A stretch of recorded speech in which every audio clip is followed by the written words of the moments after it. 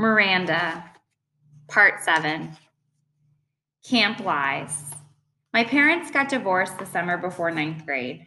My father was with someone else right away. In fact, though my mother never said so, I think this was the reason they got divorced. After the divorce, I hardly ever saw my father, and my mother acted stranger than ever. It's not that she was unstable or anything, just distant, remote. My mother is the kind of person who has a happy face for the rest of the world, but not a lot left over for me. She's never talked to me much, not about her feelings, her life.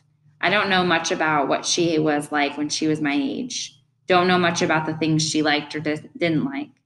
The few things she mentioned, her own parents, who I've never met, it was mostly about how she wanted to get as far away from them as she could once she had grown up. The few times she mentioned her own parents, who I've never met, it was mostly about how she wanted to get as far away from them as she could once she'd grown up.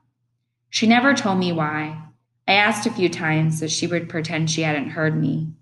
I didn't want to go to camp that summer. I'd wanted to stay with her to help her through the divorce, but she insisted I go away. I figured she wanted the alone time, so I gave it to her. Camp was awful. I hated it. I thought it would be better being a junior counselor, but it wasn't. No one I knew from the previous year had come back, so I didn't know anyone, not a single person.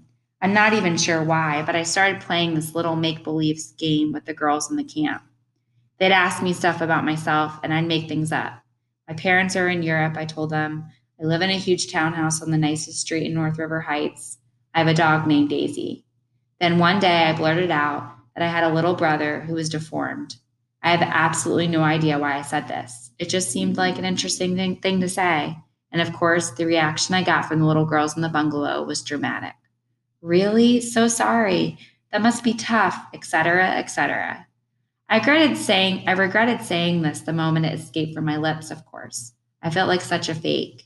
If Via ever found out, I thought, she'd think I was such a weirdo. And I felt like a weirdo.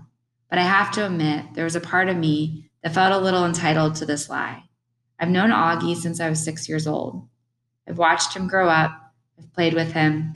I've watched all 6 episodes of Star Wars for his sake so I could talk to him about the aliens and the bounty hunters and all that. I'm the one that gave him the astronaut helmet he wouldn't take off for 2 years. I mean, I've kind of earned the right to think of him as my brother. And the strangest thing is that these lies I told, these fictions did wonders for my popularity. The other junior counselors heard it from the campers and they were all over it. Never in my life have I ever considered one of the popular girls in anything. But that summer in camp, for whatever reason, I was the girl everybody wanted to hang out with. Even the girls in Bungalow 32 were totally into me. These were the girls at the top of the food chain. They said they liked my hair, though they changed it. They said they liked the way I did my makeup, though they changed that too. They showed me how to turn my t-shirts into halter tops. We snuck out late out at night too. When I got home from camp, I called Ella right away to make plans with her. I don't know why I didn't call Via. I guess I just didn't feel like talking about stuff with her. She would have asked me about my parents, about camp. Ella never really asked me about things. She was an easier friend to have in that way. She wasn't serious like Via. She was fun. She thought it was cool when I dyed my hair pink. She wanted to hear all about those trips through the woods late at night. School. I hardly saw Via at school this year, and when I did, it was awkward. It felt like she was judging me. I knew she didn't like my new look. I knew she didn't like my group of friends. I didn't much like hers. We never actually argued, we just drifted away. Ella and I badmouthed her to each other. We knew we were being mean, but it was nicer to ice her out if we pretended she had done something to us. The truth is, she hadn't changed at all. We had. We'd become these other people, and she was still the person she'd always been. That annoyed me so much, and I didn't know why. Once in a while, I'd look to see where she was sitting in the lunchroom or check the elective list to see what she'd sign up for. But except for a few nods in the hallway and an occasional hello, we never really spoke to each other. I noticed Justin about halfway through the school year. I hadn't noticed him at all before then, other than that he was this skinny, cutish dude with thick glasses and longish hair who carried a violin everywhere. Then one day I saw him in front of the school with his arm around Via. So Via has a boyfriend, I said to Ella, kind of mocking. I don't know why it surprised me that she'd have a boyfriend. Out of the three of us, she was totally the prettiest. Blue eyes and long, wavy dark hair. But she just never acted like she was at all interested in boys. She acted like she was too smart for that kind of stuff. I had a boyfriend too, a guy named Zach. When I told him I was choosing the theater elective, he shook his head and said, careful you don't turn into a drama geek. Not the most sympathetic dude in the world, but very cute, very high on the totem pole. I wasn't planning on taking theater at first. Then I saw Via's name on the sign-up sheet and just wrote down my name on the list. I don't even know why. We managed to avoid one another throughout most of the semester, like we didn't even know each other. Then one day I got to theater class a little early, and Davenport asked me to run off additional copies of the play he was planning on having us do for the spring production, The Elephant Man. I'd heard about it, but I didn't really know what it was about. So I started skimming through the pages while I was waiting for the Xerox machine. It was about a man who lived more than 100 years ago named John Merrick, who was terribly deformed. We can't do this play, Mr. D, I told him when I got back to class, and I told him why. My little brother has a birth defect and has a deformed face, and this play would hit too close to home. He seemed annoyed and a little unsympathetic, but I kind of said that my parents would have a real issue with the school doing this play. So anyway, we ended up switching to our town. I think I went for the role of Emily Gibbs because I knew Via was going to go for it too. It never occurred to me that I'd beat her for the role. What I miss most. One of the things I miss the most about Via's friendship is her family. I loved her mom and dad. They were always so welcoming and nice to me. I knew they loved their kids more than anything. I always felt safe around them, safer than anywhere else in the world. How pathetic that I felt safer in someone else's house than in my own, right? And of course, I loved Augie. I was never afraid of him, even when I was little. I had friends that couldn't believe I'd ever go over to Via's house. His face creeps me out, they'd say. You're stupid, I'd say. Augie's face isn't so bad once you get used to it. I called Via's house once just to say hello to Augie. Maybe part of me was hoping Via would answer. I don't know. Hey, Major Tom, I said, using my nickname for him. Miranda! He sounded so happy to hear my voice, it actually kind of took me by surprise. I'm going to a regular school now, he told me excitedly. Really? Wow, I said, totally shocked. I guess I never thought he'd go to a regular school. His parents have always been so protective of him. I guess I thought he'd always be that little kid in the astronaut helmet I gave him. Talking to him, I could tell he had no idea that Via and I weren't close anymore. It's different in high school, I explained to him. You end up hanging out with loads of different people. I have some friends in my new school, he told me. A kid named Jack and a girl named Summer. That's awesome, Augie, I said. Well, I was just calling to tell you I miss you, and I hope you're having a good year. Feel free to call me whenever you want, okay, Augie? You know I love you always. I love you too, Miranda. Say hi to Via for me. Tell her I miss her. I will. Bye. Bye. Extraordinary, but no one there to see.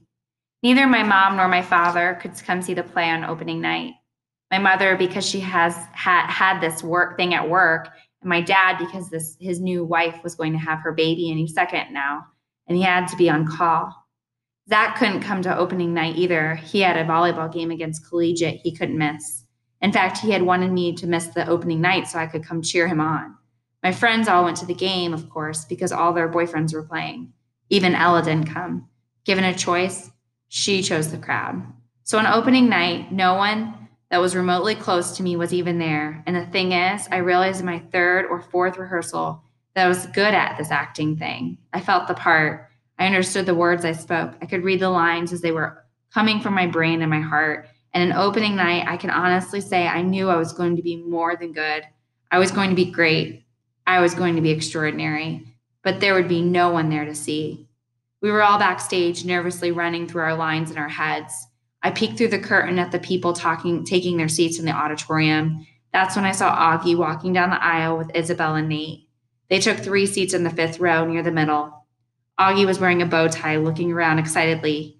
He had grown up a bit since I'd seen him last, almost a year ago. His hair was shorter and he was wearing some kind of hearing aid now. His face hadn't changed a bit. Davenport was running through some last-minute changes with the set director.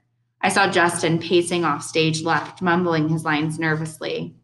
"Mr. Davenport," I said, surprising myself as I spoke, "I'm sorry, but I can't go on tonight." Davenport turned around slowly. "What?" he said. "I'm sorry. Are you kidding?" I muttered, looking down. I don't feel well. I'm sorry. I feel like I'm going to throw up." This was a lie. "It's just last-minute jitters. No, I can't do it. I'm telling you." Davenport looked furious. "Miranda, this is outrageous." "I'm sorry."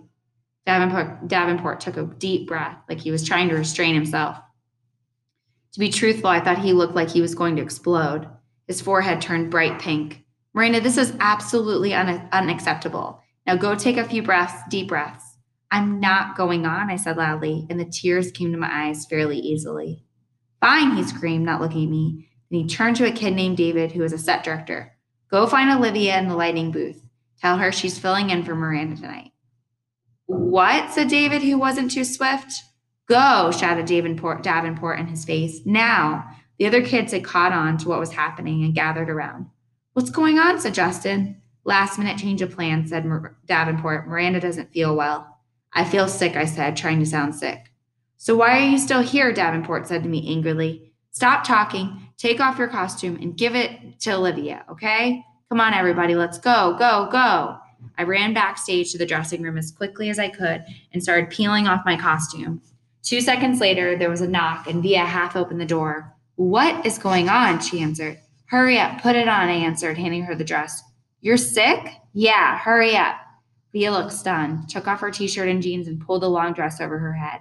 I pulled it down for her and then zipped up the back. Luckily, Emily Webb didn't go on until 10 minutes into play, so the girl handling hair and makeup had time to put Via's hair up in a twist and do a quick makeup job. I've never seen Via with a lot of makeup on. She looked like a model. "I'm not even sure I'll remember my lines," Via said, looking at herself in the mirror. "Your lines." "You'll do great," I said. She looked at me in the mirror. "Why are you doing this, Miranda?" "Olivia." It was Davenport. Hush shouting from the door. "You're on in 2 minutes. It's now or never." Via followed him out the door, so I never got the chance to answer her question. I don't know what I would have said anyway. I wasn't sure what the answer was. The performance. I watched the rest of the play from the wings just off stage next to Davenport. Justin was amazing, and Via in that heartbreaking last scene was awesome. There was one line she flubbed a bit, but Justin covered for her, and no one in the audience even noticed. I heard Davenport muttering under his breath, "Good, good, good." He was more nervous than all the students put together. The actors, the set directors, the lighting team, the guy handling the curtains. Davenport was a wreck, frankly. The only time I felt any regret, if you could even call it that, was at the end of the play when everyone went out for their curtain calls. Thea and Justin were the last of the actors walking out on stage, and the audience rose to their feet when they took their bows. That, I admit, was a little bittersweet for me. But just a few minutes later, I saw Nate and Isabel and Augie make their way backstage, and they all seemed so happy.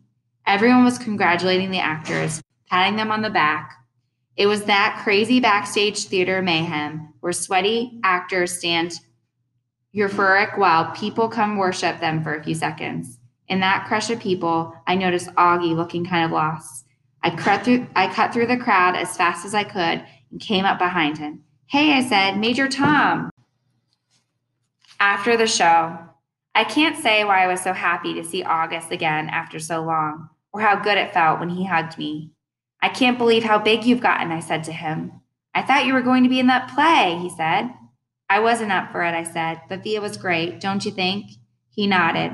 2 seconds later, Isabel found us. "Miranda," she said, happily giving me a kiss on the cheek. And then to August, "Don't ever disappear like that again." "You're the one who disappeared," Augie answered back. "How are you feeling?" Isabel said to me. "Via told us you got sick." "Much better," I answered. "Is your mom here?" said Isabel. "No, she had work stuff, so it's actually not a big deal for me," I said truthfully. "We have 2 more shows anyway, though I don't think I'll be as good and Emily as Via was tonight." Nate came over and we had basically the same exact conversation. Then Isabel said, "Look, we're going to have a late night dinner to celebrate the show. Are you feeling up to joining us? We'd love to have you. Oh no, I started to say. Please, said Augie. I should go home, I said. We insist, said Nate. By now, Via and Justin had come over with Justin's mom, and Via put her arm around me. You're definitely coming, she said, smiling her old smile at me. They started leading me out of the crowd, and I have to admit, for the first time in a very, very long time, I felt absolutely happy.